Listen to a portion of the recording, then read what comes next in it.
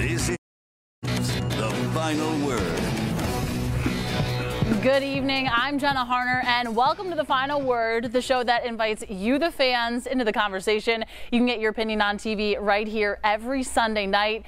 And let's get started by introducing you to tonight's three panelists. Please welcome afternoon host at 105.9 The X, Mark Madden. Jenna, the Buccos won 3 out of 4 at St. Louis. I either have pennant fever or some kind of rash. Bucco fever indeed.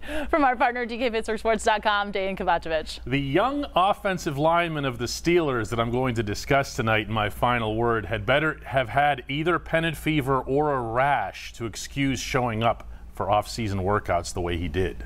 And from the Trib, also a Steelers radio host, Tim Benz.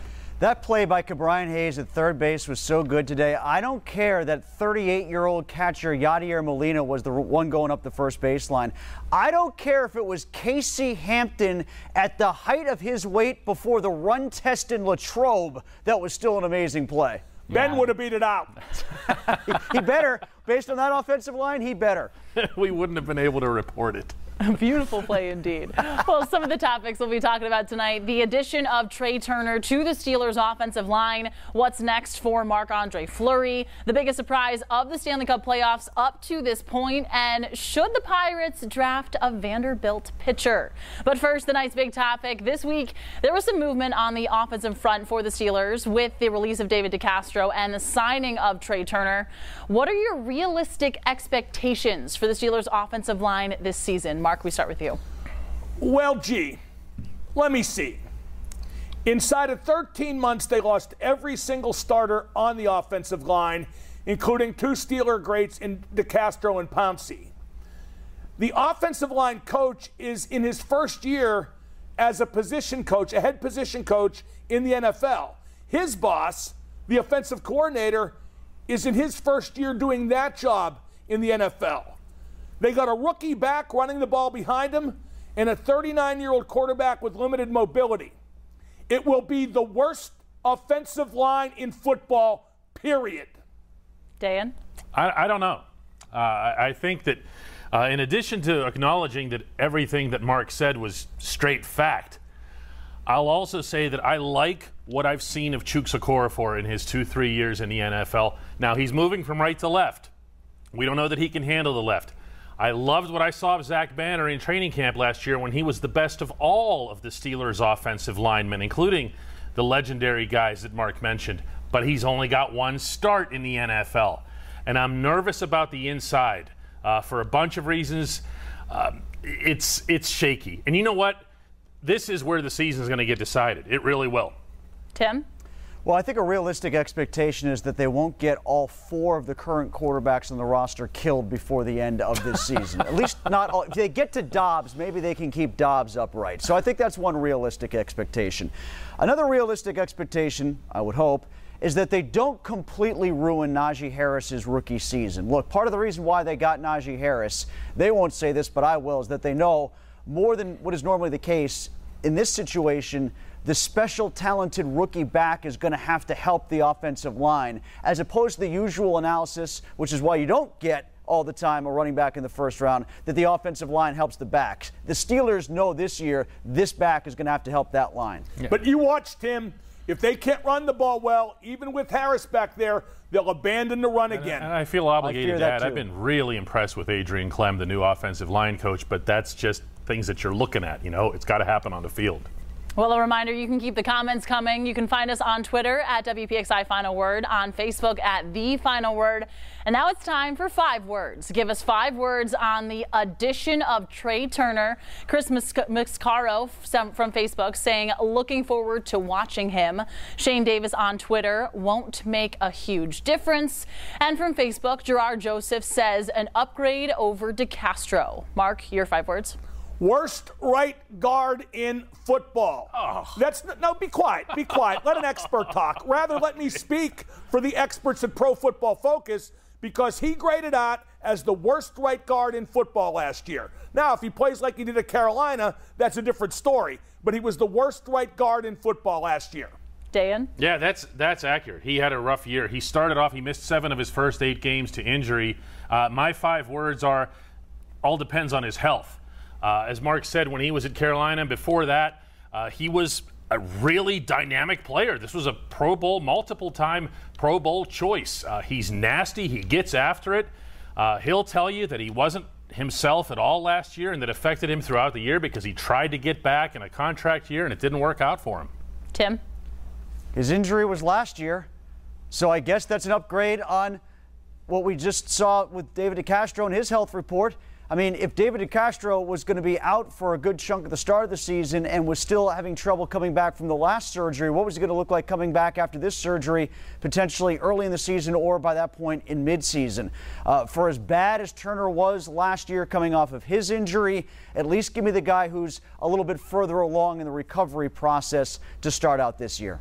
And noteworthy, just last week, he said he feels like he's back to 100%. Well, training camp is a little more than a month away, but when we come back, we are headed to the ice. After Vegas' season ended in the semifinals, there's a lot of chatter about Marc-Andre Fleury's future. Could a return to Pittsburgh be a possibility?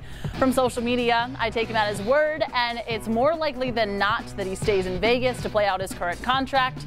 The panel debates it next on The Final Word.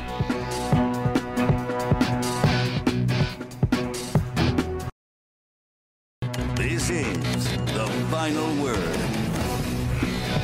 And welcome back to The Final Word. I'm Jenna Harner with Mark Madden, Dane Kovacevic, and Tim Benz. Now, in the team's exit interviews this past week, Golden Knights goalie Marc-Andre Fleury says he hopes he can stick around and finish his career in Vegas. Do you see that happening, or could there be the potential Fleury returns to Pittsburgh at some point? Tim? I think they're both the potential. I think it's more likely he stays in Vegas, but they've got a cap situation that's pretty tight, just like the Penguins have, if not worse. I mean, I think they were having issues, icing a team legally like we saw with the Penguins a couple years ago. So the concern that I would have for Penguins fans who want to see Marc-Andre Fleury come back, and I'd love to see it too, is they're not going to be able to eat a chunk of his salary like we've seen in a lot of other moves where the Penguins have brought in familiar names. They're not going to be able to retain that, so the Penguins are going to have to send just as much talent and cash back to the Golden Knights to make the numbers work out.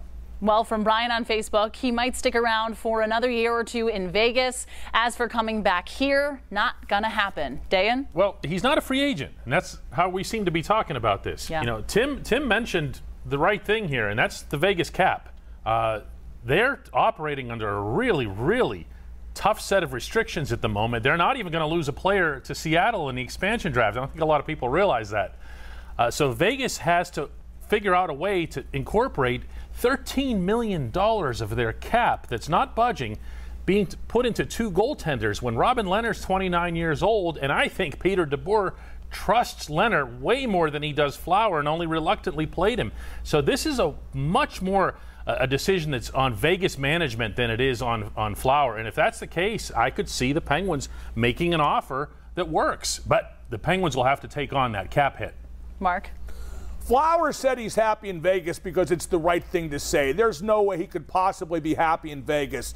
Peter DeBoer, the coach, doesn't think he's the number one goalie, despite Flower's performance and stats dictating that he is. He's a Vezina Trophy finalist this year and got yanked out of the net after making one mistake in that series against Montreal. I've never seen a coach mangle his goaltending like DeBoer did during that series. So I think Flower's going to want out. Is he going to come to Pittsburgh? Put it this way, he almost did last offseason. In fact, Vegas' ownership reneged on a deal that would have brought Flower back to Pittsburgh. And Dayan, you're right about the expansion draft thing with Seattle, man. Like, in a great irony, I think that Vegas would prefer to not be exempt. I think they prefer to actually have one of their players go out. Yeah. Oh, guys, can you imagine Flower being back here? Can you imagine that scene? It would be one fans I know would absolutely love, and just excitement already kind of seeming to build, whether it's realistic or not in that sense. Well, they need him to win, Jenna. They're not going to win with this goalie. They're not. They're not going to win a cup with this goalie. I agree with that They completely. probably wouldn't win one with Flower, but that gives them a chance. Yes. Yeah. Well, we will stay on the ice. Anything to beat this heat right now, right? The Montreal Canadiens and the Tampa Bay Lightning open up the Stanley Cup final Monday night. I know there's a very glaringly obvious answer to this question, but what has been the biggest surprise from the Stanley Cup playoffs up to this point, Dan? Well, I mean, the easy answer is the Canadiens being in the final. Yeah. I'll get a little more specific than that. I love the emergence of Cole Caulfield. Not that he is a surprise. He was drafted where he was for a reason. The fact that he came up as late as he did, Marc Bergevin was patient with him in Montreal, brought him up, and now you see the goals that he's creating. He's one-man offense. He's a little dude. You know, all this talk about big and rough and tough and everything in the playoffs, and Montreal's getting it done with Caulfield and Nick Suzuki. Caulfield is my surprise. Well, from Twitter, the refs called a penalty that one time. Tim? Nice. I think the biggest surprise is that the Golden Knights forwards were as poor as they were against Montreal. I kind of thought that Montreal would try to slow it down and maybe muck it up a little bit the way that they did and trap and, you know, play a stylistic approach to hockey like we saw the Islanders do in a couple of rounds as well. But I thought that eventually Vegas would be able to play that game, and they've got good forwards that often turn defense into offense. And for Mark Stone and those other guys to disappear, boy, that one really surprised me. I didn't see that coming. Mark? It's obviously Montreal, and just to kind of tag on to what Dayon said, not just Cole Caulfield, but Jesperi Kotkaniemi and Nick Suzuki. I hate the way the Canadians play. They attempt to turn the game to sludge. But those three kids, when opportunity presents, they slip through the cracks and make great plays. Montreal's not a great team. They had the 18th most points in the NHL this past season. They were lucky to get in the playoffs, but they're in the final. You can't take that away from them. Well, of course, we had to talk a little baseball. First, a little shout out to Max Krennic for his impressive Pirates debut this afternoon. 5 perfect innings before the rain delay. But we are headed to the College World Series. Now, we've gotten to see Vanderbilt pitchers Kumar Rocker and Jack Leiter, both of who are projected to go in the top 5 of this year's MLB draft. Should the Pirates draft one of them or not, Mark? Winning teams in baseball are based on having number 1 and number 2 caliber pitchers. The Pirates can't trade for those. They can't sign them as free agents. The only thing they can do is draft them. Drafting either Leiter or Rocker is an absolute 110% necessity, and if they don't, it'll be for all the wrong reasons. From Twitter, absolutely draft Rocker. How about you, Dan? They won't. That's definitely the indication that we're getting right now. They're going to be going at a position player, whether it's Marcelo Mayer, the shortstop out of California, Jordan Lawler, another shortstop, Henry Davis, a catcher out of Louisville. The Vandy pitchers are on TV, so we see them. The Vandy pitchers are closer. They're older, so we can see them being in Pittsburgh sooner. So there's going to be a natural, I think, a temptation to want to bring them in. I happen to agree with Mark. I want to see starting pitchers for the same reasons that Mark outlined here. But I also have a hard time telling Ben Cherington, listen, you're going to build this whole operation based on high ceiling, maximum talent, and then when he has a number 1 overall pick, say, not in this case. Tim? Yeah, but I think Jack Leiter's a maximum talent, and we all thought that Kumar Rocker was a natural talent going into the pandemic. Now I think he's going to be a steal for somebody at 7 or 8. I think Dayon's right. They won't go with a Vandy pitcher, but I think Mark is right in that they should, and it should be Jack Leiter. Well, when we come back, around the horn on any topic, the final word is next.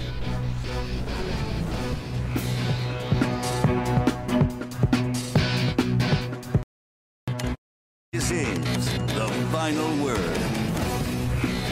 It's time now for the final word. Everybody gets a chance. Tim, you're up first. Well, the Pirates are making a big deal of their reopening weekend over the 4th of July holiday. And the thing that I'm looking to more than anything else during that weekend is to see Neil Walker get honored by the Pirates. And I think they're doing it right. They're not turning it into too big of a deal. They're making it part of a bigger thing with now all of a sudden PNC Park open back to capacity again. But, you know, Neil Walker was a very good player here in Pittsburgh. He wasn't an all-star. He's not a Hall of Famer. They're not giving him a statue. They're not retiring his number. They're letting him throw out the first pitch. And I think that's an appropriate way to remember a guy who was a fantastic representative for the organization where times were bad. He was a great representative when times were good. And it's nice to be able to see him, I would imagine, put on a Pirates jersey again, throw out the first pitch, and be applauded in Pittsburgh while wearing a Bucco jersey instead of coming back in another team's jersey like he had to do too often at the end of his career. Mark, your final word. We still don't know exactly why the Steelers won't be having training camp in Latrobe. We were told their plan was nixed, but we weren't told specifically by who. You hear the NFL, the NFLPA. You hear the state might have ixnayed the plan. I hear the players were adamant about not wanting to go back to Latrobe, And given the makeup of this team, that wouldn't surprise me one little bit. It really doesn't matter where camp is except to the economy of Latrobe, and it hurts that a great deal. But I'm sorry to say, I don't believe Steelers training camp will ever be back at Latrobe again. Dan, your final word? Jen, imagine being one of the Steelers' young offensive linemen and everything that we've talked about in this show and how important they're going to be toward this coming season, and then not doing what's expected of you through the offseason. That's the case with Kevin Dotson, as we reported at DK Pittsburgh Sports over the weekend. The Steelers are upset with him. The Steelers actually brought Trey Turner in, not to replace David DeCastro, not for the initial visit. They did it because they were looking for somebody to either push or replace Dotson. Wow, as if this situation wasn't already dire enough. Well, for my final word tonight, I'll go back to the College World Series. Pirates pitcher David Bednar's little brother, Will, also a Mars High School grad, is having himself a phenomenal CWS for Mississippi State. And you really just have to love the bond of brotherhood. Derek Shelton telling us today, David has worn a Mississippi State pullover for the last 8 days in a row. And every time he walks by Shelton's office, he says, "Go Dogs." We are wishing Will all the best as Game 1 is underway tomorrow night. Thanks so much for watching The Final Word. Have a great night.